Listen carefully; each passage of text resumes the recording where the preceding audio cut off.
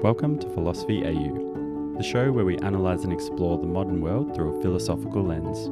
My name is Lyndon. I'm studying artificial intelligence and I'm interested in the design of efficient systems for virtuous outcomes. I'm Josh. I'm studying psychology and I'm interested in the generation of progress that alleviates suffering in the world. We believe in the power of knowledge and the role it plays in creating a better world. We hope you enjoy the show.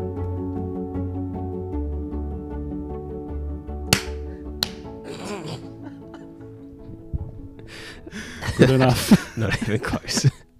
I think we'll be able to figure it out anyway. That's fine. Just leave that in. Yeah. Welcome back, listeners. Back for another episode. Welcome back. We're here with, what's his name? Hot and Dondrous is his name. And yes, we're back. Don, how's your week been? Yeah, it's been a good week. Thank you, Joshua. Probably if for nothing else, for simply knowing that I had a long weekend coming up.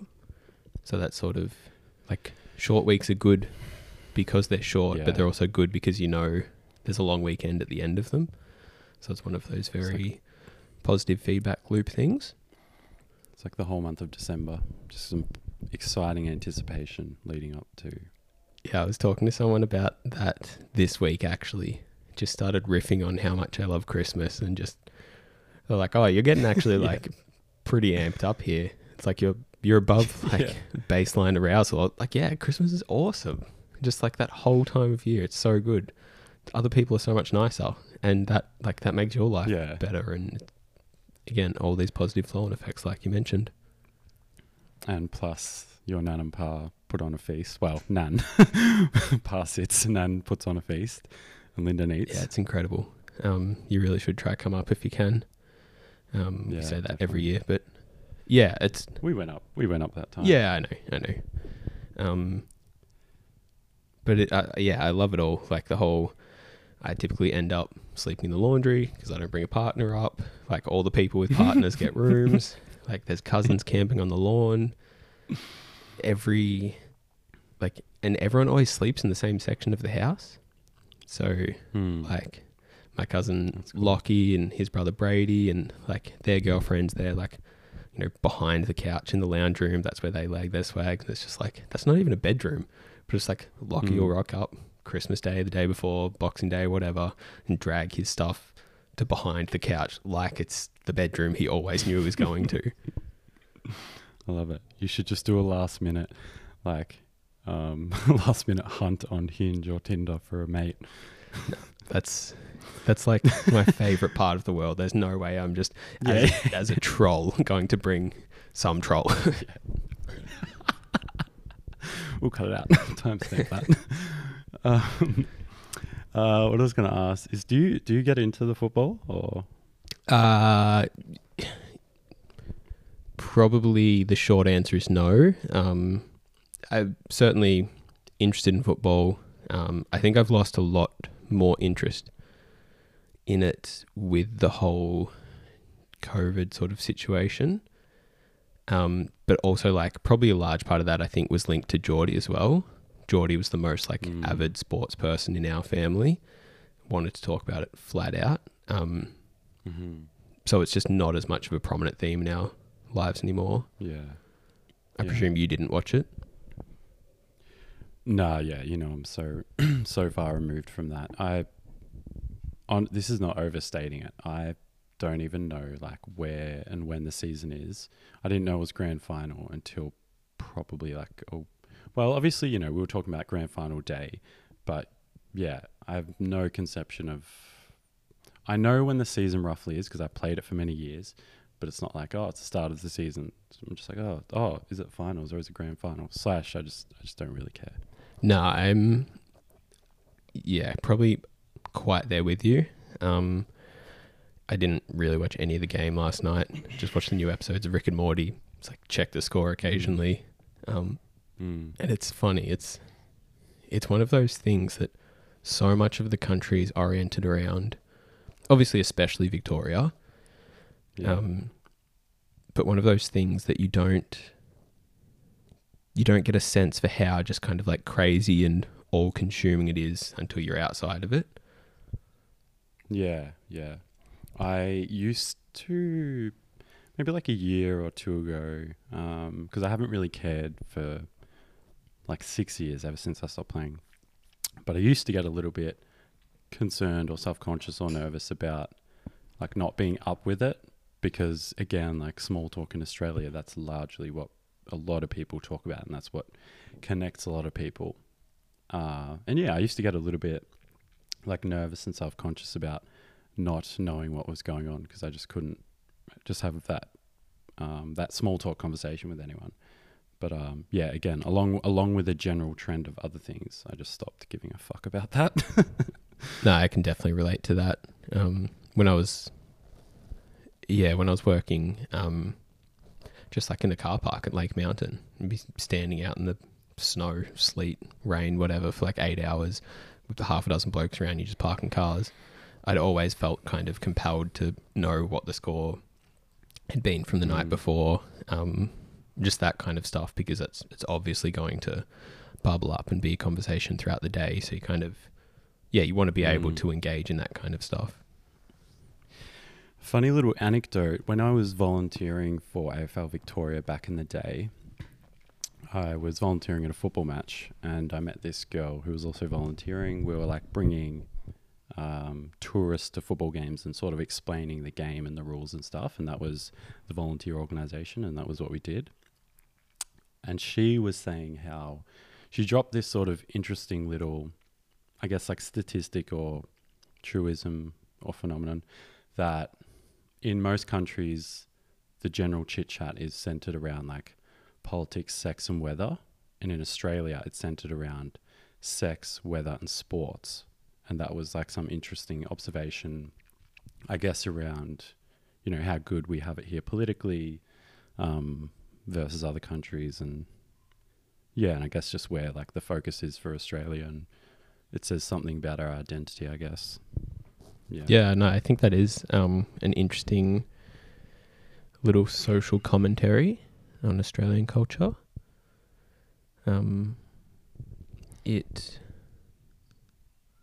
I get like, and it's again one of those somewhat self-perpetuating things. Australia markets itself as like sporting capital of the world, and the MCG is considered one of the meccas of sport, and we do try and draw people into that culture. If they've sort of relocated from a foreign country, then we sort of push football onto them, more cricket or basketball. Not that our basketball is very high quality down here, but shout out to Bogut. But there is also this tinge of like not anti-politicization, but this sort of laissez-faire politic of the community, of like in every other culture they care so much about politics, and that's what they talk about. And I guess like probably rightly so, because it really matters. However, I think in Australia, like linked to our identity is this probably bar right now, this laissez-faire, don't really care about the politics, don't really care to talk about it, it doesn't really matter, it'll take care of itself. I think that is largely a part of like the Australian identity, although, however, I could see that really shifting now. Yeah, big agreement with you here. It is, I'm in two minds about this. So where I think there's a common trend here with other countries, and I'm thinking sort of still other westernized-ish countries, there is somewhat of a celebration of like non-effort, non-caring, non-education, that kind of thing. And I think probably maybe there's strong parallels in, I think, both England and America, probably Ireland and all other kind of spin-off countries. But that sort of, why try? Don't try to be anything. It's cooler to be ignorant. That kind of idea. And I think that is common across other, as I said, other countries. But there is possibly a special brand of Australian non-interest and non sort of connectedness with the political realm, as you said, because we have it so good. I think Americans, even if they're sort of not interested in politics in general, they're still, from a social signaling perspective, I think more encouraged to still just represent in some way their belief system and how that sort of relates to politics. They might not have they might not be interested in politics, but they're still somewhat benefited by portraying themselves as a conservative, if that, in the social perspective, I mean, not a social conservative, but a conservative in a social setting. Yes, that makes sense. So I think it's due to like the volume. It's probably due to a scale issue of America having close to 400 million people, Australia having about 25 million people, that these groupings become a little bit more important. And like we've spoken about, the political tribe becomes some sort of identity that it's more contributive to someone's identity rather than it is in Australia. Perhaps just because of the scaling issue, like there are so many more people over there. I don't know. Maybe that is a factor, but there is for sure this phenomenon of just not needing to identify as much in political parties as an Australian, as opposed to American. Yeah, I again agree, and I think this was one of the subsequent points that I was kind of trying to spin off your video that you made, that you posted on Instagram, which, as I said, I really liked and thought you did a good job. But I was somewhat probably criticizing, and you weren't. As I said, I was spinning it off. I'll jump at my shot to criticize a little bit. The amount of people that have sort of now spoken up strongly with political views without having really any connection or interest in the trends that were already in play and the forces that were already in motion, and they'd paid no attention to that until they started stepping on this person's particular toes. And it's like, oh, now that these things are affecting me, I'm going to speak up and give my opinions and insights. Though, again, with sort of complete disregard for what was going on previously and every little minute variable that had nudged us in this direction. So, like a bandwagoning sort of effect? Is that what you were seeing? Oh, sorry, not so much a bandwagoning effect. Just that,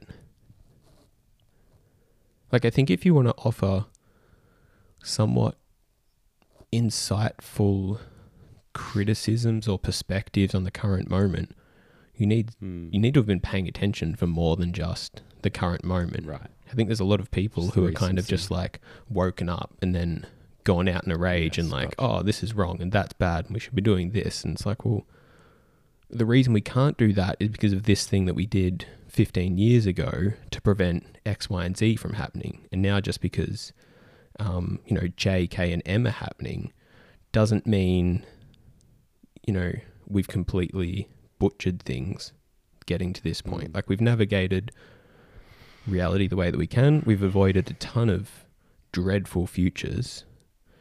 Like, let's just be careful about what's going on now. Yeah, and shout out to the alphabet for being such a versatile tool for analogies. Symbols, like that's all. Yeah, that's probably a little bit more of the math and the programming coming out in me. What did I say? J, K, and M. What is it? Yeah. A, B, C, D, F, G, H, I, J, K, L, M. Yeah, skipped L altogether. What a skill it would be to be able to insert yourself into any part of the alphabet and be able to do a sequence rather than having to start from the start. Yes, I've thought about this before, and I have to do this with the months. People like, the ninth month. Same. I'm like, January, February, March, and count on my hands. And they're like, what do you mean? You don't know the months? Like a 4-year-old. Yeah. How much time did you dedicate to learning the months? Just start from the start. Like, who cares? Or just like go to your birthday as the focal point, and then back and forth from there. Yeah, that's exactly like, and I've said that to people before. I was like, I'm a February baby. Like I tuned out after the second month. Yeah. I know December's the 12th. Yeah. I know September is either the 9th or the 11th because it's, 9/11, but America's got it backwards. So it's either or. It's one of them. So I get what you were saying. You were speaking to the recency effect, as you did write in your little post as well. Which I do see that playing out as well. Again, I think like, not to like relay the whole thing again, but I think, well, for one, it's so hard to speak about things you can't see, but they're undoubtedly there. So it's like just this, again, it's like this unfalsifiable claim of an unknown, or maybe like a known unknown. But it's like, well, how do you know? But I guess my thought process behind that would be just like looking at patterns and looking at history of, okay, well, things like this tend to have some sort of quote unquote invisible hand or invisible tyrannical hands, and I dare say that is probably the case. And yeah, like linked to that, like you said, is not only what people can see like visually, but the past that people are perhaps like choosing not to see, or just not really like making themselves aware of. And yeah, like this all sounds so just like fluffy and up in the air, because again, it's really hard to just put your finger on what it is. But I guess the central thrust of it is just that it's not like the trunk. It's like, it's an elephant. There are other parts to it. Yeah, I agree. There's not too much more I can add. I agree with both your analysis that there's more going on than meets the eye, and your subsequent point that it's difficult to get people to realize that or to think that. I think certainly some people are open to it, but it just depends on how much someone's current belief system benefits them, I think. It's like if they've latched onto this idea that this particular figurehead that you're seeing on the news is the cause of all their issues, and all their friends and close family members believe that, then I think they're probably going to be pretty unwilling to look at it from a different perspective. Yeah, I've been reading Franz de Waal this week. His book, The Primatologist. The Bonobo and the Atheist. Yeah, Franz de Waal, The Primatologist, like phenomenal. I haven't really, this is the first book of his that I've read, but other than just reading him as references in other books, I haven't really delved too much into any of his stuff, but I've really been enjoying this book, The Bonobo and the Atheist, because his central mission in that is to figure out the underpinnings of morality. And like you brought up belief systems, which is why it sort of sparked this thought in me, because he's talking a lot about the blend or the dichotomies, quote unquote, between religion and science, and just these ideas around, or the idea that they're kind of just both belief systems. I guess, common rebuttal you'll hear against science, that it's a belief system of its own. I think like the correct way to rebut that would be like, that's just science done wrong, or like misappropriating science for wrong purposes or something or other. But yeah, I think the really cool thing about Franz de Waal is he's walking that sort of fine line along with people like Brett Weinstein and Douglas Murray of the science religion, and searching for the utility without sort of buying into the dogmatic side of science, if that makes sense. Yeah. I would need to read it to get a better idea of where he's coming from. I don't... I know I'm not disagreeing with anything you really said here, but I find the argument that science is just a belief system in itself very compelling. I don't think it's a misappropriation or misrepresentation of science. I think it's just it's pointing to a trivial similarity between two things. Like, yeah, science is a belief system. That's not a criticism of it. Not like that's not damning evidence. The point of science is obviously that believing these things maps onto objective real world, consequences and outcomes, and we can do things like land a man on the moon. Give me 1 second. Were you going to yeah, I was. Nan? Sorry? No, it wasn't Nan. Yeah, like landing a man on the moon is always just a very cliche example, but it's like we can prolong life. We can, do all kinds of cool things. And that's, I think I referenced this, this piece in both our conversation with Brian and possibly last week as well. And I think this is where it appears in the fallacy of the grey, but just like treating things as comparable just because they share some similar property. And I think that's like, yes, there's a frame that wraps science and religion. They are both belief systems, but they are worlds apart within that frame. Yeah, so it's like, well, yes, they may both rely on, say, old texts that were written by people that we've never met. They both may rely on things that aren't available to us visually, like, say, like subatomic atoms versus a god in the sky. There are similarities along the way. However, the distinct difference that science can actually explain phenomena and sometimes predict it and map onto reality, like you said, versus religion that can't, that is like disproportionately, that's a disproportionate difference. It's like all those little things, like, yes, 1 point for each side, but then when you add that part in, the map and territory, it's like, okay, well, that's 100 points. Yeah. And I think, possibly there was actually some truth, just to go back to your point, that it's a misrepresentation of science to compare them. So, for example, like, I probably have a very favourable view of science when we're saying these things, but when... Hot take, everyone.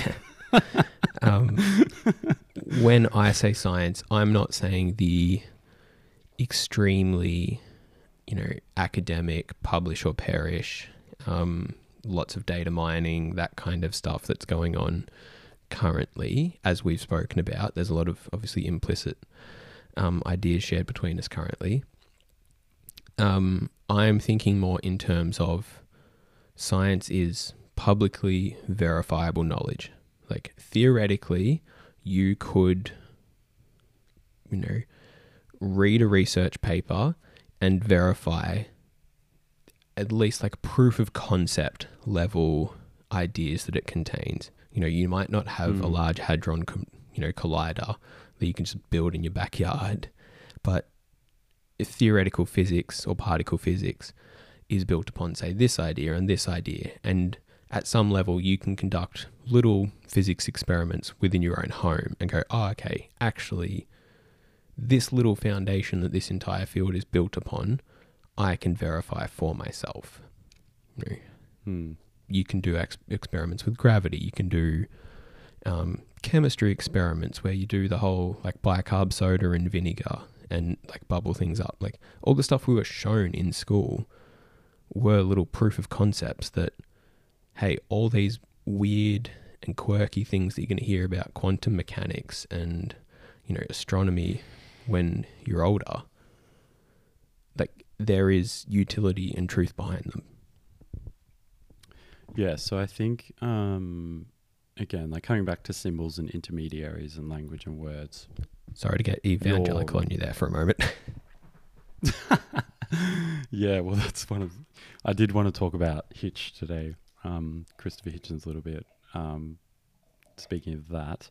But yeah, coming back to language and symbols, your idea of science is perhaps not what a lot of other people would think of science. And I think that, again, like every belief that we hold is in our minds correct. I think that the way that we probably think about science is the right way to think about it. Where, yeah, I don't know, like yourself, I sort of think of science as like a social process rather than lab coat experiments. Like you're getting at, it's a process of falsifying hypotheses and, you know, testing realities, or like things that you think are realities, looking at what's the, not counter narrative, but looking at counterfactuals. That was synced up. We got it that time. Yeah, like considering counterfactuals, things like that. I think it's largely a social process of approximating truth. And I think it would probably help a lot of people to take on that definition, and that would sort of liberate science from a lot of the misplaced ills against it, I suspect. Yeah, I think this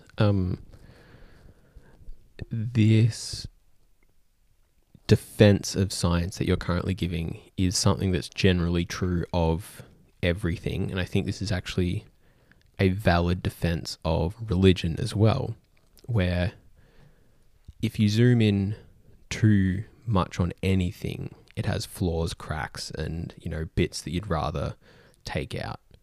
You know, you zoom in on the pedophilia stuff on the Catholic Church, then, well, of course, that is repulsive. Not it's going to seem repulsive, that is repulsive.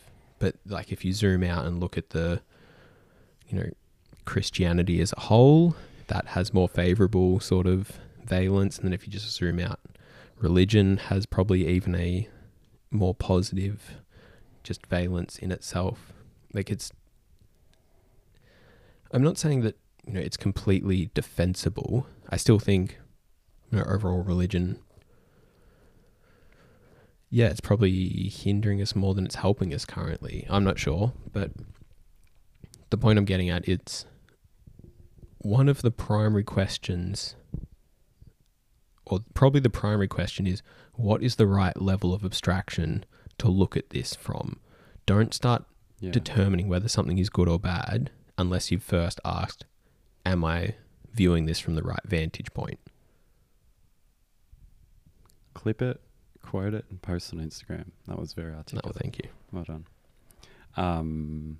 What was I going to say? Yeah, that's interesting that you bring up, because often we speak about abstractions and their predisposition to be negatively utilized. And then this is kind of a flip side of that coin, where if you abstract away enough, sometimes it's predisposed to be positively utilized instead. Again, in this book, that relates, a quote, sorry, that was the word, that relates to what you were just saying by Nietzsche. He warned that the emergence of something is never to be confused with its acquired purposes. And this is a quote. Anything in existence having somehow come about is continually interpreted anew, requisitioned anew, transformed, and redirected to a new purpose. So it's kind of like the Popperian quote, but for, I guess, like entities and ideas. Yep, I like it. And I'll just link in something else with what you were saying before about science as a social process. I think it's completely true as well of politics. You know, like politics isn't just writing legislation in a room with a dozen people. It's every other sort of trickle-on interaction and occurrence from there. It's the, you know, it's the news reports and the things that we as kids thought was like, oh, politics is boring. Like that 7-minute segment on ABC News bored the crap out of me, therefore politics is boring. Yeah. But it's, it's the conversations over the dinner table, it's the pros and cons in your social media feed, it's the votes, it's the campaigns, it's all of that. And in a fingers crossed kind of sense, and thankfully in Australia this is mostly true, it's the positive outcomes of all of those things. The net positive outcomes and the general trending towards progress. Yeah, definitely. Shout out to, I think it was maybe episode like 4 or something, the blueprint of political rhetoric. I don't remember exactly what number, but I think we ended up defining politics as just like, how do we live together as a society, and sort of all encompassing that. And also, yeah, ABC. ABC's just, I tried watching, what's their Monday night show again? Q&A, yeah. I went on a little Q&A tangent probably like 2 years ago. Was enjoying it for a little bit, but then it just, like ultra virtue signally, ultra like liberal left, like almost the caricature of everything that's sort of going wrong in the media and leftism media is encapsulated in like Q&A ABC. Cringe-worthy. Yeah, I remember watching the Q&A episode after the whole Black Lives Matter thing just kicked off, and it was atrocious viewing, and I don't think it did any favors for the victims of this situation. Like the people that you're trying to give a voice to, I was like, oh man, you are just making them look horrible in however many Australians are watching this minds. Did we speak about this when it happened? Because I had the exact same experience. Like, it was the episode after the George Floyd where they were sort of addressing it, quote unquote. And my feeling was, here they had this great opportunity to address a serious issue that like is there. There is an issue there. However you want to look at it, there is something there to look at and to be talked about and to be acted upon. They had this great opportunity to do that, and then they get on an actor, I think 2 Aboriginal actors, to like talk to the Australian public about the political problem of racism in Australia. It's like what are you doing? Like, you have this beautiful opportunity to address something like the social valence in the zeitgeist is pushing everyone's attention towards this issue, and you've really just like thrown it away, not only wasted it, but like done something that's like antithetical to the cause of, like you said, for Indigenous people in Australia. Because as you know, and as we speak about, like, weak arguments are just they're like created their own straw man for their own side. It's like, then the conservative types and say the slightly right-leaning types will look at people like that and be like, oh, that's your argument, and just easily be able to wave them off. Whereas if they had have got someone good on, like Jacinta Price, that actually can speak quite moderately and informed about these things, it would have done a world of good. So that was really like pretty heartbreaking to see that. Hated it. To go back to another point that you mentioned, or I don't even know at this point, we both agree with in that sort of, who knows, your video and my follow-up post about incentives. It's like the people leading the charge at the ABC, they're not benefited by making that issue go away and speaking moderately. The more inflammatory kind of stuff that can go on, and particularly the ABC's brand is, we'll say, inflammatory things that masquerade as socially positive, useful things. You get what I'm getting at. So, yeah, absolutely. So what do you think then, to go back to him, of Christopher Hitchens and like that sort of, I guess like that sort of demeanor and that rhetoric? Because one could maybe say that he is the conservative style of that. That's sort of my line of thinking and throwing the question out there. Because yeah, obviously like beautifully articulate, very entertaining, well thought individual. But yeah, again, like his demeanor is quite different to yours and pretty much my own as well. But yeah, I don't know. What do you make of a slightly more right-leaning version of that Hitch? Well, I'd kind of disagree that Hitch was right-leaning.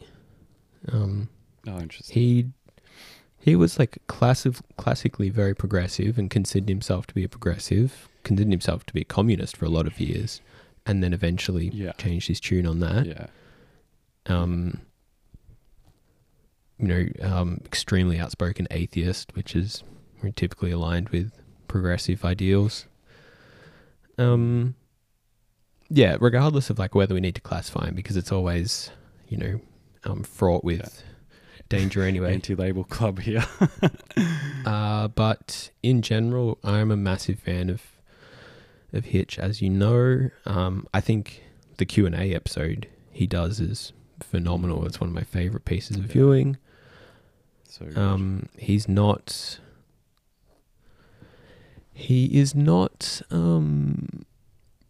the perfect person, and there's probably things that he's said or done where he has also been intentionally inflammatory, rather than just purely trying to speak the truth.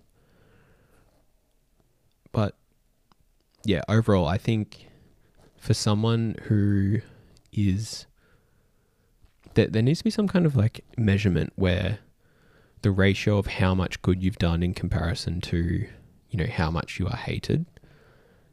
I think he scores really highly on that metric, and I think someone like Jordan Peterson is also quite high on that metric. Both have done a lot of good, I believe, but are tremendously hated by differing parties. So it's taking like a utilitarian view of it. It's like but I guess your point would be that he's just wrongly hated. Well, yeah, possibly. Like for example, in that Q&A episode, I think the one thing that might be the hardest viewing, if you haven't seen it before, I think particularly if you're female, is when he's speaking directly with, I think it's the Muslim female, she's disagreeing with his ideas, obviously about religion, and I think she says something. He correct me if I'm wrong here, and I'm sort of just trying to remember as we go. Hitchens is criticizing Islam and how dangerous it has made, say, Middle Eastern countries, and this young woman in the crowd basically says, like, my home country is safe, it's fine, women are respected, and he calls her bluff like there, and it's pretty brutal, but he's like, you are disrespecting all the women in your home country who are not safe by you sitting here and saying that they are. And it's like, it's one of those things where it's a little bit cringeworthy, but you can't attach that intuition to whether it's the right or the wrong thing to say. Yeah. That I remember it vividly. Again, it's great viewing, hard viewing, but great viewing. And again, I think, like, due to his intention there, he's, again, just trying to follow the truth. Because for people, if you go back and watch the video, he calls her out on it, and then she actually does, she recedes, and she's like, oh, well, yeah, this and that. And he's sort of has his gotcha moment. But it was just this process of just like holding her feet to the fire, and eventually she gets burnt a little bit. Can I read one of my favorite quotes, like, ever? Please. We'll see how this goes, because I think I've noted on the podcast before, but I can't read out loud very well. It's something I really struggle with. Okay, so this is Hitchens in Letters to a Young Contrarian. Beware the irrational, however seductive. Shun the transcendent and all who invite you to subordinate or annihilate yourself. Distrust compassion. Prefer dignity for yourself and others. Don't be afraid to be thought arrogant or selfish. Picture all experts as if they were mammals. Never be a spectator of unfairness or stupidity. Seek out argument and disputation for their own sake. The grave will supply you plenty of time for silence. Suspect your own motives and all excuses. Do not live for others any more than you would expect others to live for you. Oh, Hitch. Who would you bring? Would you bring back Hitch if you could bring someone back?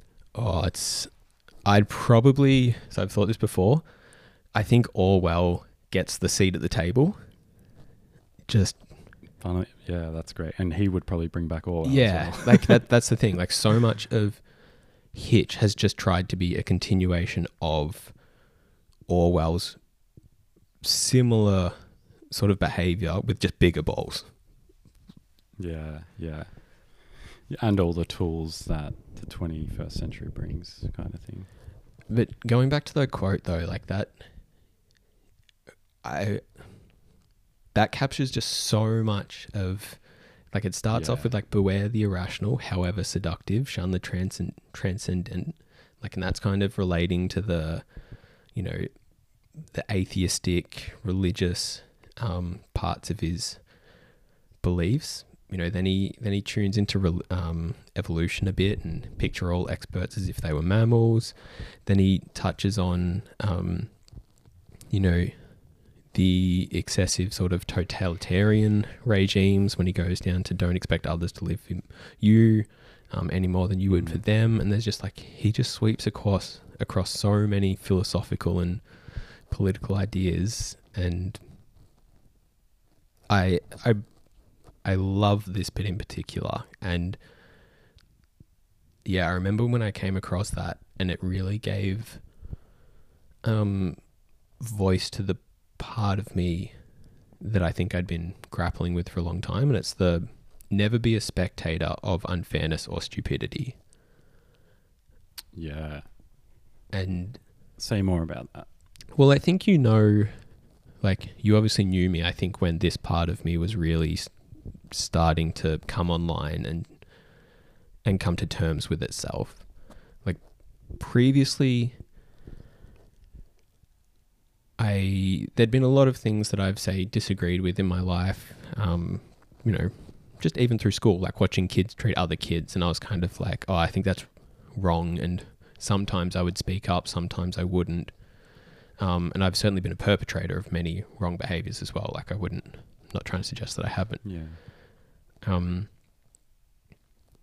And then, you know, maybe from like 15 to 20 odd, I sort of was like, oh, I want to be a little bit better of who I am, but it's not my job to tell others how they should or shouldn't be, in that completely kind of pacifist approach. And then when I read Letters to a Young Contrarian, and like, but even that sort of felt, it didn't quite sit right. I was like, hang on, is this the right way to be? And then when I read, as I said, Letters to a Young Contrarian, and that line in particular, never be a spectator of unfairness or stupidity, I was like, yeah, that actually is the right moral stance. Yeah, that's phenomenal. I've been thinking about this recently as well, about passive immorality, and like you alluded to, it's this stance of, well, doing nothing is kind of an immoral behavior. Like being the bystander is, you know, you're kind of a part of the problem. This is careful territory to go down, because this is the foundation of this anti-racist movement. And again, without like putting a value judgment on it, I don't know what the right way to think about that is. But I guess, like, going back to what motivated that little post that I did, that was kind of my point there, is like, you know, I think it makes a bit of sense to be participating in this in whatever way that I can.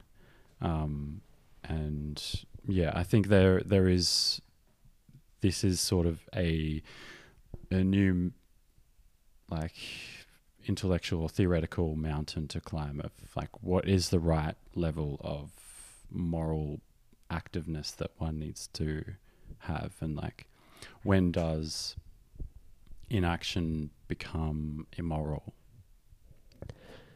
Yeah, so I think that's the wrong question to ask. What I think where I think we start is, and I think these are the terms given. It's like guilt by omission and guilt by commission. Is that correct? Yeah. So yeah, basically like from a sort of a consequentialist framework, not pulling 5 people off the train tracks is the same, and is the same as pushing 5 people onto the train tracks. And I would say I think that's actually fine reasoning. Like in, say, Behave by Sapolsky, he goes into a ton of like little intricacies about these things, among other books. But I think as a general axiom, that's pretty close to the top of my moral reasoning, at least. And then what you do, I think, is you just rank basically behaviors on somewhat from like an expected utility standpoint. It's just like your ability to influence change versus the importance of influencing change. Say like if, there's some social issue that you're very well positioned to act on, but it's not much, it's not that important, then that might weight as well or just as important to act on as some extremely important social issue that you're not as well positioned to act on. But it's like through some effort, you could influence this highly important outcome. So I think you just have to do that calculus, and it's not a question of what amount of inactivity is correct or incorrect. It's just both action and inaction can both be held morally accountable, and therefore it's like we can just scratch that off the table, like that cancels on both sides of the equation, and then we go, ability to influence change and importance of influencing change. Yeah, so the answer to whatever the dilemma may be largely lies in the context. Like it's not going to be inherently immoral not to act unless the environment makes it so, unless you, like you said, unless you have the ability to do so, and it's an important thing to do so, and yeah, that makes a lot of sense because. And did you mention, I guess your ability to do so, because like what the influence that your actions will have, like, for example, again, to the anti-racist idea, something like posting a black square, the influence of that is largely questionable, versus, again, maybe something like the automated donating, very clear influence and clear outcomes. So I guess that idea does make a lot of sense, that it's just about the context in which the passivity is immoral or not. Yeah, I think that's pretty much true. I think what you should be doing, like your behavior would just be if you somehow mapped out all moral and social issues that are going on currently, you did and you worked out, the product of, as I said, your ability to influence them versus their social importance, like one multiplied by the other, that gives you some kind of score. Then you just rank order them. You should be behaving in some way that you're continuously addressing the most important things at the top of that list, I think. Yeah, so maybe like a very deep question, but like where do you sit on the, the Kant Hume sort of debate with morality? Do you think morality is arrived at by process of careful reasoning, or do you think morality is an afterthought stacked on top of emotions? I think I don't know because I haven't necessarily I haven't read that actually that much philosophy for someone who is relatively philosophical. Just as a side point. Yeah, that's just, let's highlight that for one real quick second. Like, I think about this kind of often when, like, what are your interests, or what do you think about, or whatever. I was like, or like even the podcast is at the moment called Philosophy AU. It's like, yes, philosophy is largely floating around my head.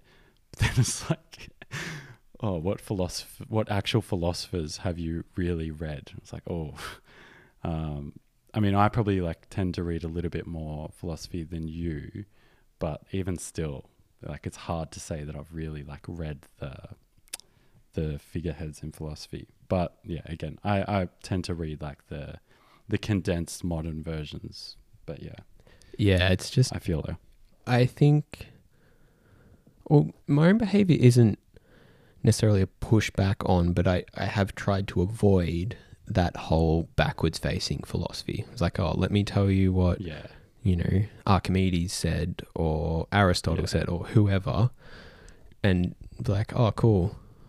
And yeah, like I'm much more interested in the what's become probably very nerdy and somewhat arisen with like internet culture, but the kind of, Nick Bostrom, Toby Ord, future-oriented kind of philosophy. Yeah, well, I just think that you're philosophizing, not just studying philosophers. Like, we are hopefully philosophizing. We are doing the verb, we're acting it. Yeah, I think, and I wasn't trying to distinguish between you and I there. I think we both do. Yeah. I think it's just, and it relates to your point about, you said last week about if you're not actually trying to implement these ideas, they're sort of just an art form that you're just engaging with for some kind of like aesthetic pleasure.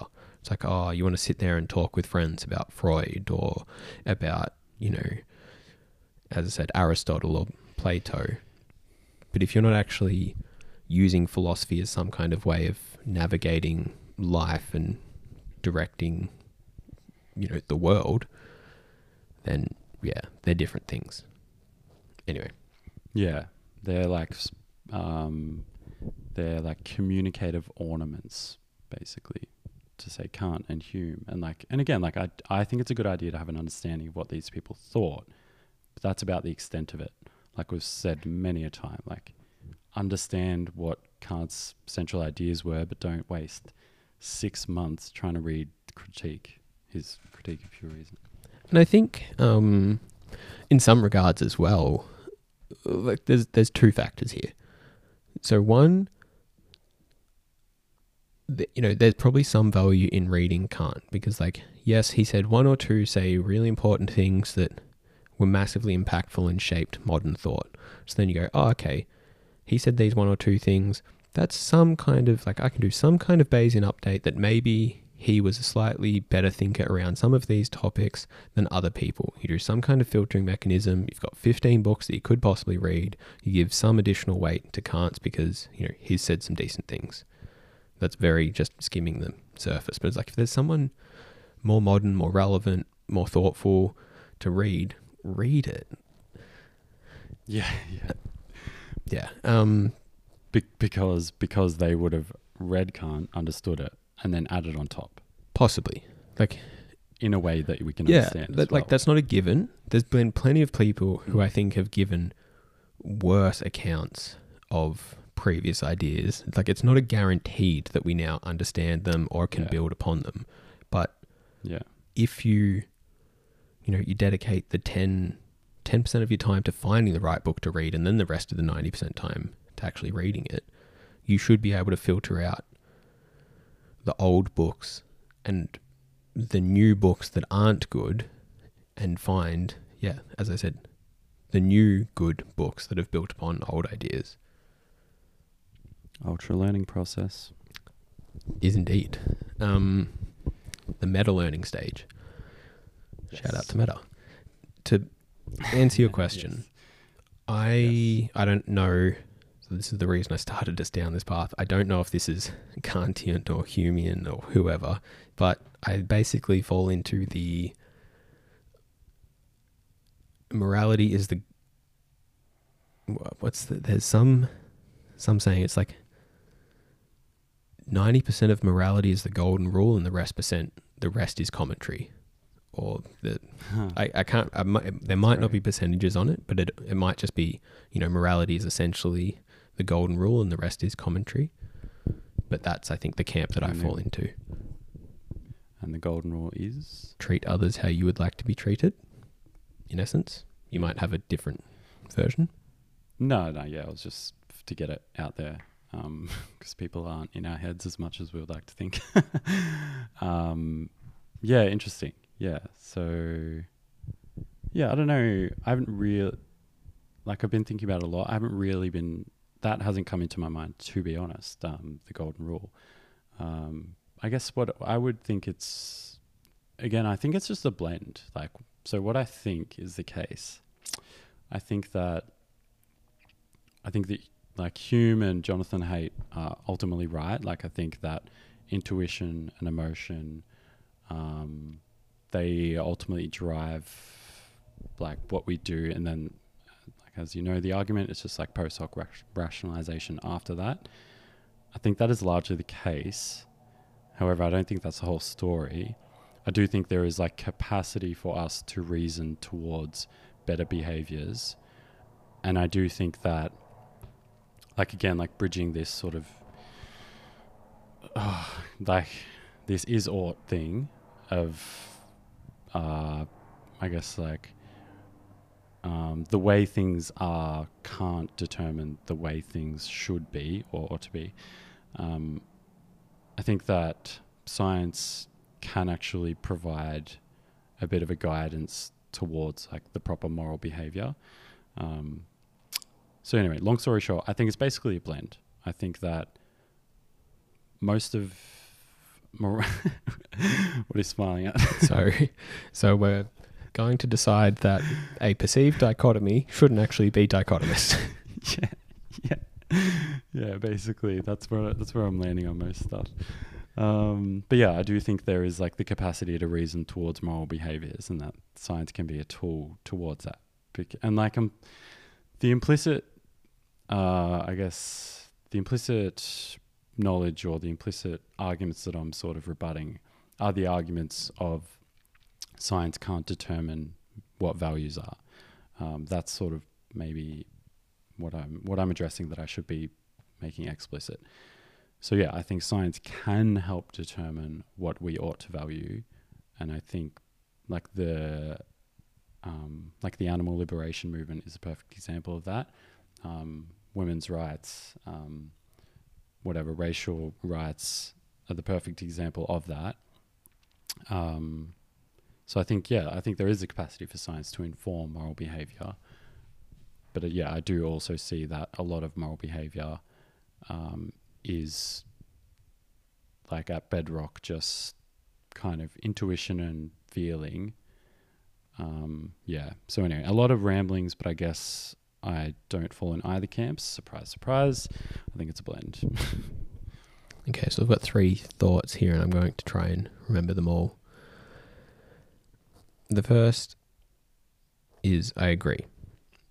And I think this comes back to, I think this is a real useful frame of just always coming back to cognitive psychology, because ultimately that's where perception meets reality. That just people talk about perception is reality, and I don't think that's necessarily true, but it's at the location, at the locus of the mind, where we as an individual sit as an I, perception and reality meet and become some amalgamation of both. They become one. And that's why I think cognitive psychology and other related disciplines are really important. And for example, it's like there's often the debate of whether we are these just purely intuitive creatures or these highly analytical, reason-driven ones. And the thing is, we're a mix of both. We have intuitions. Those intuitions are, say, right 60% of the time, but they're wrong a lot. When other times we need to reason to get the right answer.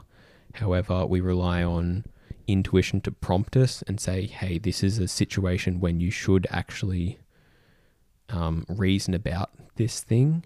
You know, like it's this bleeding of both into one where it's not clear. However, there's some phenomenal examples of both intuition and analytical reasoning being the right sort of use case for that situation. Anyway, that's I think morality, as you said, proceeds in a very similar way. It's not necessarily one or the other. There are some cases when we should think logically and reason about them. A lot of times there's natural instincts are going to be decent but not perfect, and I think we should always be pushing more towards perfect. And then the more explicit we make some reasoning processes and the more hashed out they become, the more ingrained into our intuition they then become. Sort of that information gets compressed and then stored beneath the surface and frees itself up for more reasoning power to be applied to other things. Thoughts? Sorry. Cool. Probably a lot of that's just bashed out and you understand, but yeah, there's just a massive parallel. Like system 1 and 2, I think can basically be applied to Kantian versus Humean reasoning or moral reasoning.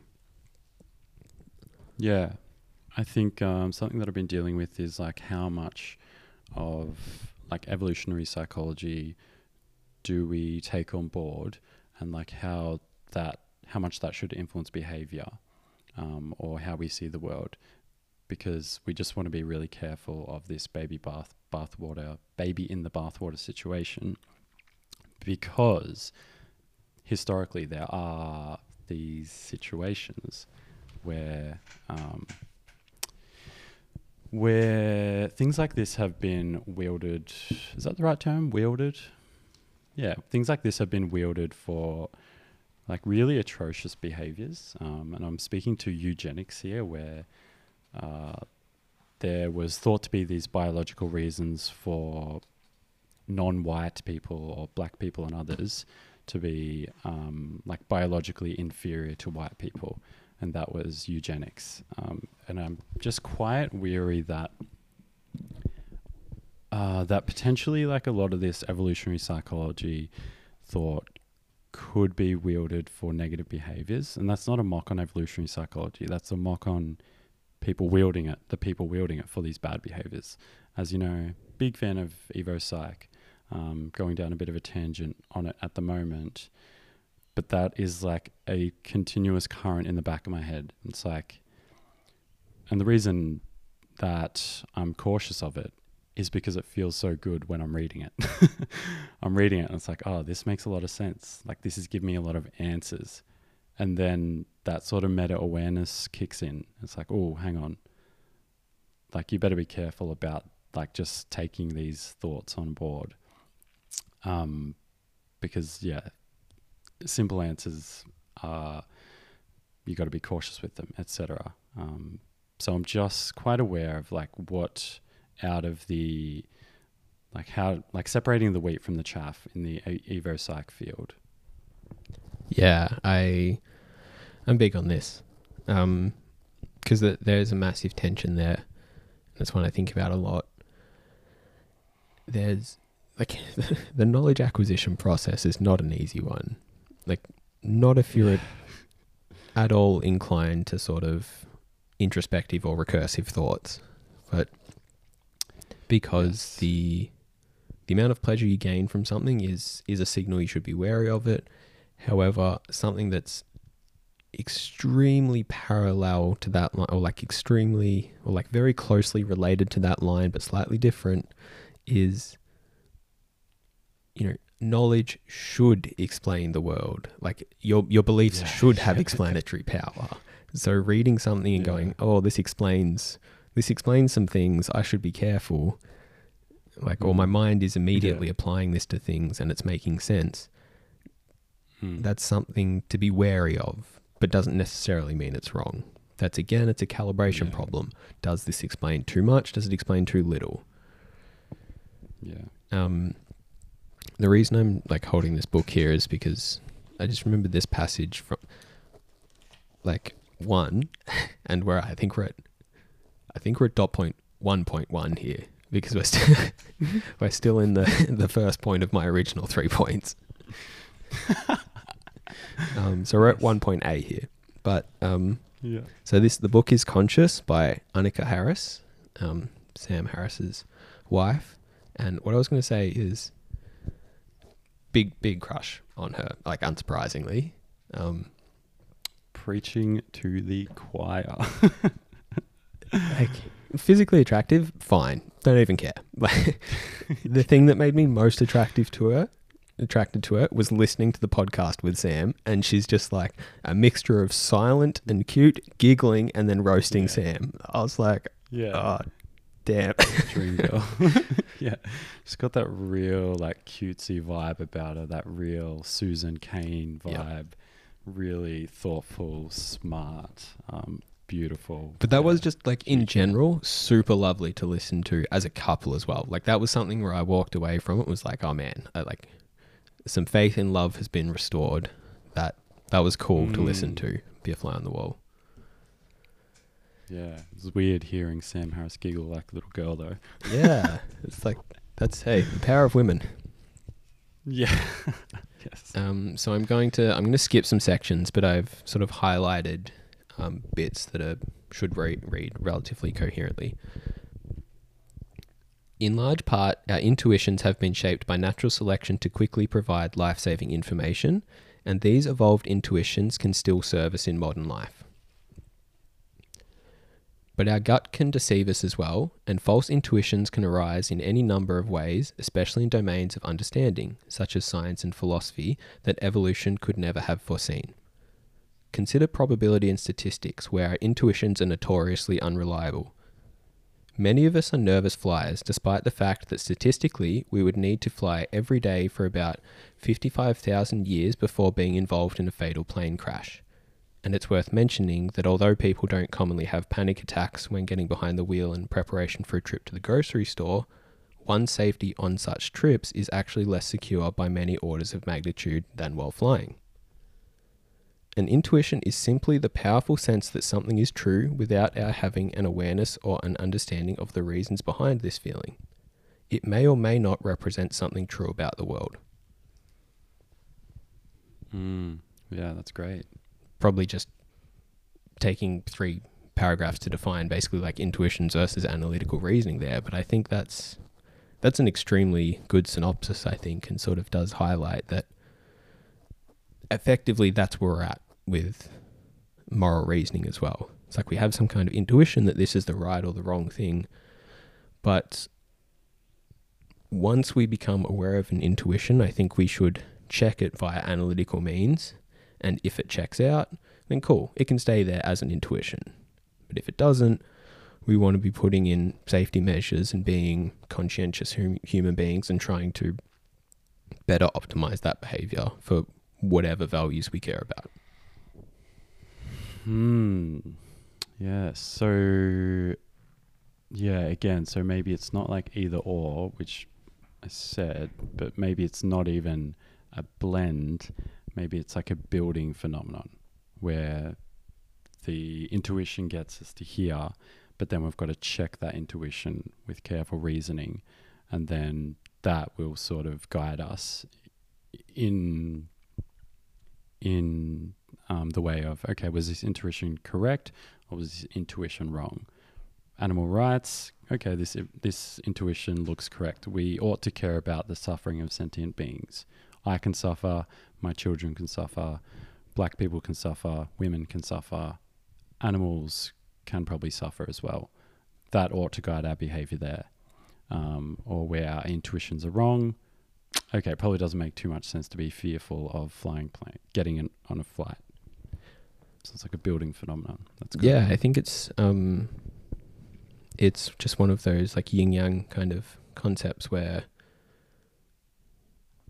it's very similar to science as well, where you have assumptions and then you have the experiments that test and build upon those assumptions. And it's the same in mathematics, I think, to some degree as well, because people talk about whether math is, invented or discovered, because there's such a parallel between what we know about the world and the way the world appears to be structured. But I think it's Stephen Strogatz who sort of put it like this, is like, we invent the concepts, but then we discover their implications. It's like we get to choose our axioms, but then we don't get to choose the conclusions that they reach. It's like we just reason, and then if it ends up somewhere counterintuitive, and yet our logic is sound, then we have to accept that. So that's great. Yeah, I think morality is a science, I believe, and it definitely should be informed by, quote unquote actual science, but just as a more process driven thing, I think, it should be guided by the same fundamental principles of, we accept this is true, let's see where it leads. Leads somewhere we don't like. Let's maybe check, did we get one of these axioms just partially wrong? And then just completely continuous iterative process. Yeah, that's all really good. Some good progress made here. So what else? What have you been reading? Have you been bullish on or bearish on anything this week? Yeah, I'm going to finish my other 2 points quickly. Oh yeah, quickly. Like the first one. The second point was, I just wanted to expound upon, treat others how you would like to be treated. And that was one of the things that caused me confusion about not speaking up, about being a passive kind of moralist. And I was like, oh, well, I would hate to be told I was wrong, so I'm not going to tell people that they're wrong. But then I thought about it more, or it's like, I was thinking, at one level, it's like, it doesn't feel nice to be told wrong. So I'm not going to tell someone that they're wrong, even if I disagree with what they're saying or doing. But then when you more, I think, deeply internalize that golden rule of treat others how you would like to be treated, and in a more empathetic sense, more effectively put yourself in that person's shoes, you think, hang on, I would actually like to be told that I was wrong. I would like to become aware of these behaviors. That is the long-term, more beneficial thing for me / this individual. Yeah, hell yeah. It speaks to the coin of rights and responsibilities. So I think a lot of people have perhaps like a lot of us have maybe like an inaccurate view of rights and freedom and a liberal democracy. The flip side of the rights and freedom is that it's someone else's responsibility to maintain that. So the classic, I guess like epithet or quote or whatever is my rights, your responsibility, and vice versa. So I think it really speaks to that. Yeah, I like it. And I've now partially forgotten the third one.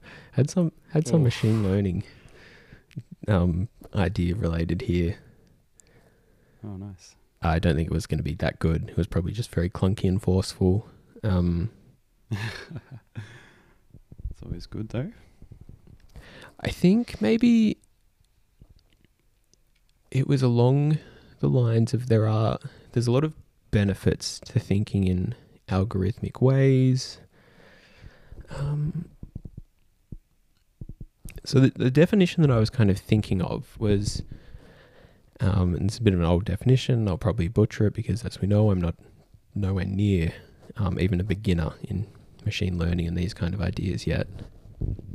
But there's a rough definition of machine learning that a computer program can learn from experience E in regards to task T as measured by performance on metric P if with E, P goes up, basically. Like, a computer program is said to have learnt in relation to some task which you measure how well it's doing on that task by some kind of performance metric if, given some experience, its score on P goes up. So is this like the underpinnings of linear regression? Yeah, like something, very, very fundamental to machine learning. Just, like machine learning is probably best thought of as an extension of statistics, sort of like automating a lot of processes. But so yeah, like there is a linear regression component. I'm just trying to scratch my head and think about how that was linking in with morality, though. Yeah. There was one in particular that you said where I think It's about how they build upon each other rather than blend. I think it was more just a pushback on. Maybe I was just trying to link it in with like that we don't just purely have intuitions about these things, like in that they can.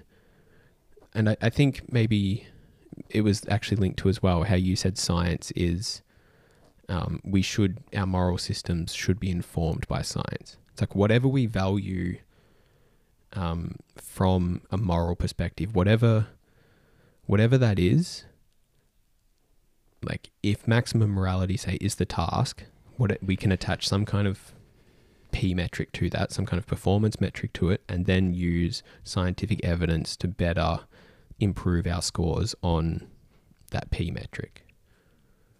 Yeah. Something like that. As I said, clunky. No, it's good. I think it's great to get a little bit meta about our conversations. Obviously, we speak a lot on the edges of our knowledge. Sometimes we throw in some concrete coherence, other times not so much. And I think the blend is good. Yeah. Bullish and bearish. Bullish this week on seeing the sky.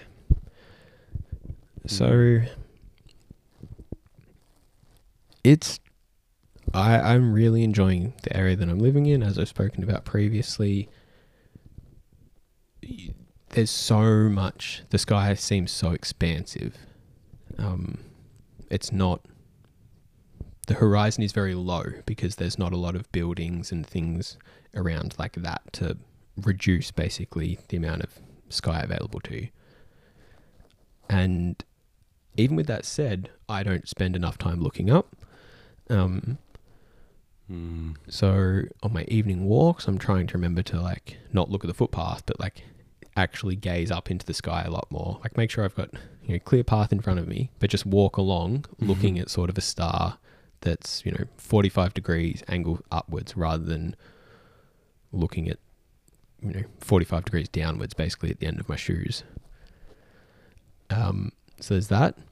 Yesterday I was just laying in the backyard listening to some music while I was doing my weights and looking up at the sky again, and that was what prompted me to actually revisit this conscious book, because in it Annika speaks about one time when she had a massive loss of ego where she realized that I wasn't laying on my back looking up at space. I was already in space. Like we are on the earth already in outer space. And she said that was a massively profound moment. The final thing I'll link in here is this is very sort of like fluffy, guru-y, kind of naturalistic reasoning that the evidence-based health and fitness community sort of pushes back on. And that's one of the things that I didn't actually like about the quote-unquote evidence-based community, is that hyper-scientific sort of thinking. But what I was going to say here is I think there's, it's probably trivial, but there is some health benefit simply to looking up at the sky. like look at the stars each night and be just doused in awe and realize how small you are and how vast the universe is. And that's actually like, I think, a very healthy and health promoting thing to do. And I think you could draw links to, say, the health costs of living in a city. Probably some percentage of that is the light pollution that prevents you from looking at the stars. And that, I think you know the line of reasoning that I'm going down. But if I was to say there's some health benefit to, hang on, I can't read your set. For listeners, I'm showing the camera what I wrote down while Lyndon was talking. Selfishness linked to not seeing the sky. Oh yeah, cool. So as Lyndon was just ranting about that, I was, because this is something I've thought about also, not to steal your fire, I'll hand it back in a second. I've thought about this exact thing, whereas like the light pollution and the inability to like see the stars and see the expansiveness perhaps is sort of like contributing to this selfishness and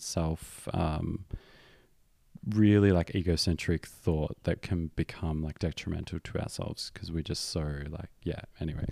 But that was... No, I agree. And I think we can... So it's difficult to say, you know, not seeing the stars makes you selfish.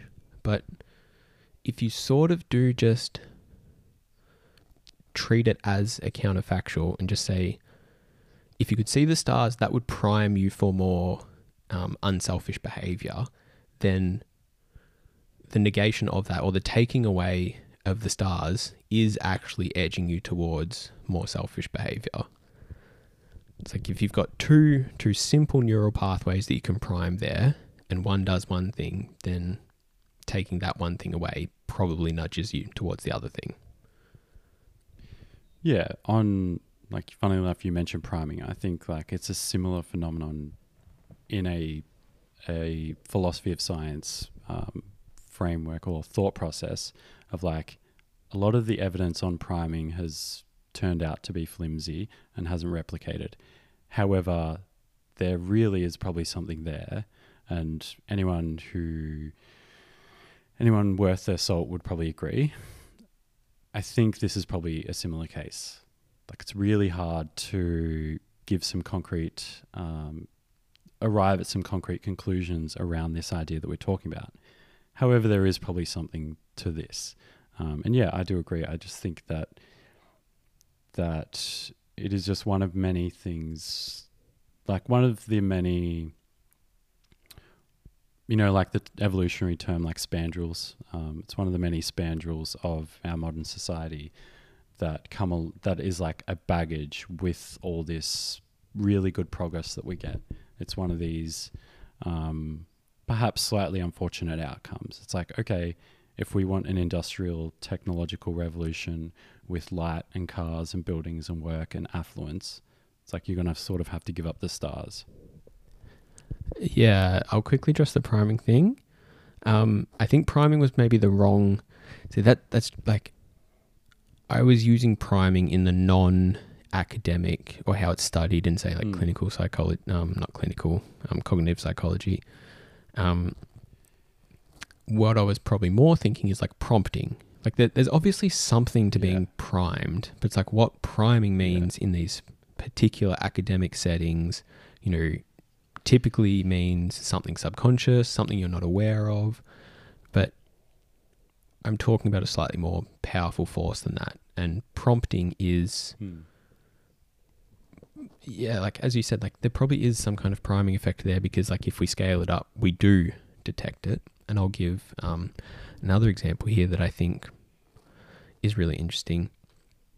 I talked about framing, I think last week for my bullish, and I was thinking about it this week again.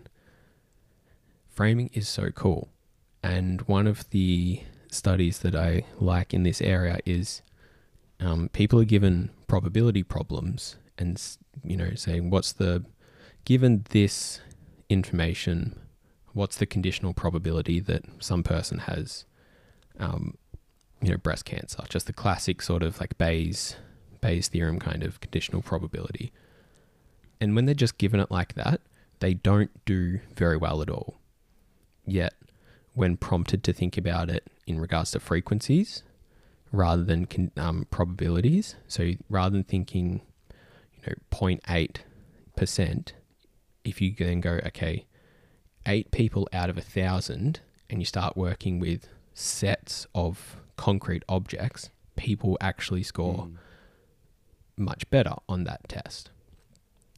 Additionally, if you prompt people to go about the classic Linda is a bank teller and a feminist, what's more likely, when prompted to give the answer they think a very logical person would give, people score better on that. Like, so when prompted to reason in ways that they think a logical person would, they score better on a test of logical reasoning. That's so funny. Which sort of does just go, like, that speaks to the under the surface intuition things coming to play, and someone having that prompt which helps bring the intuition to light that, I should think logically because this is a logical problem that I need to solve. Whereas other, like, people are just looking at that and going, I don't know how to do this, so I'm just going to think very socially and I'm not going to use logic to get through it. That's great. It's like a little clue. Yeah, sorry, that's all a bit off the point, but I love that kind of stuff. Yeah, no, that's great. And I think, like, it's, I don't know where this fits in, but it's probably just like neural networks. It's like, it's just queuing off these semantic networks. That would be maybe like a right way to think about, not that example, but like a lot of the priming stuff and like, yeah.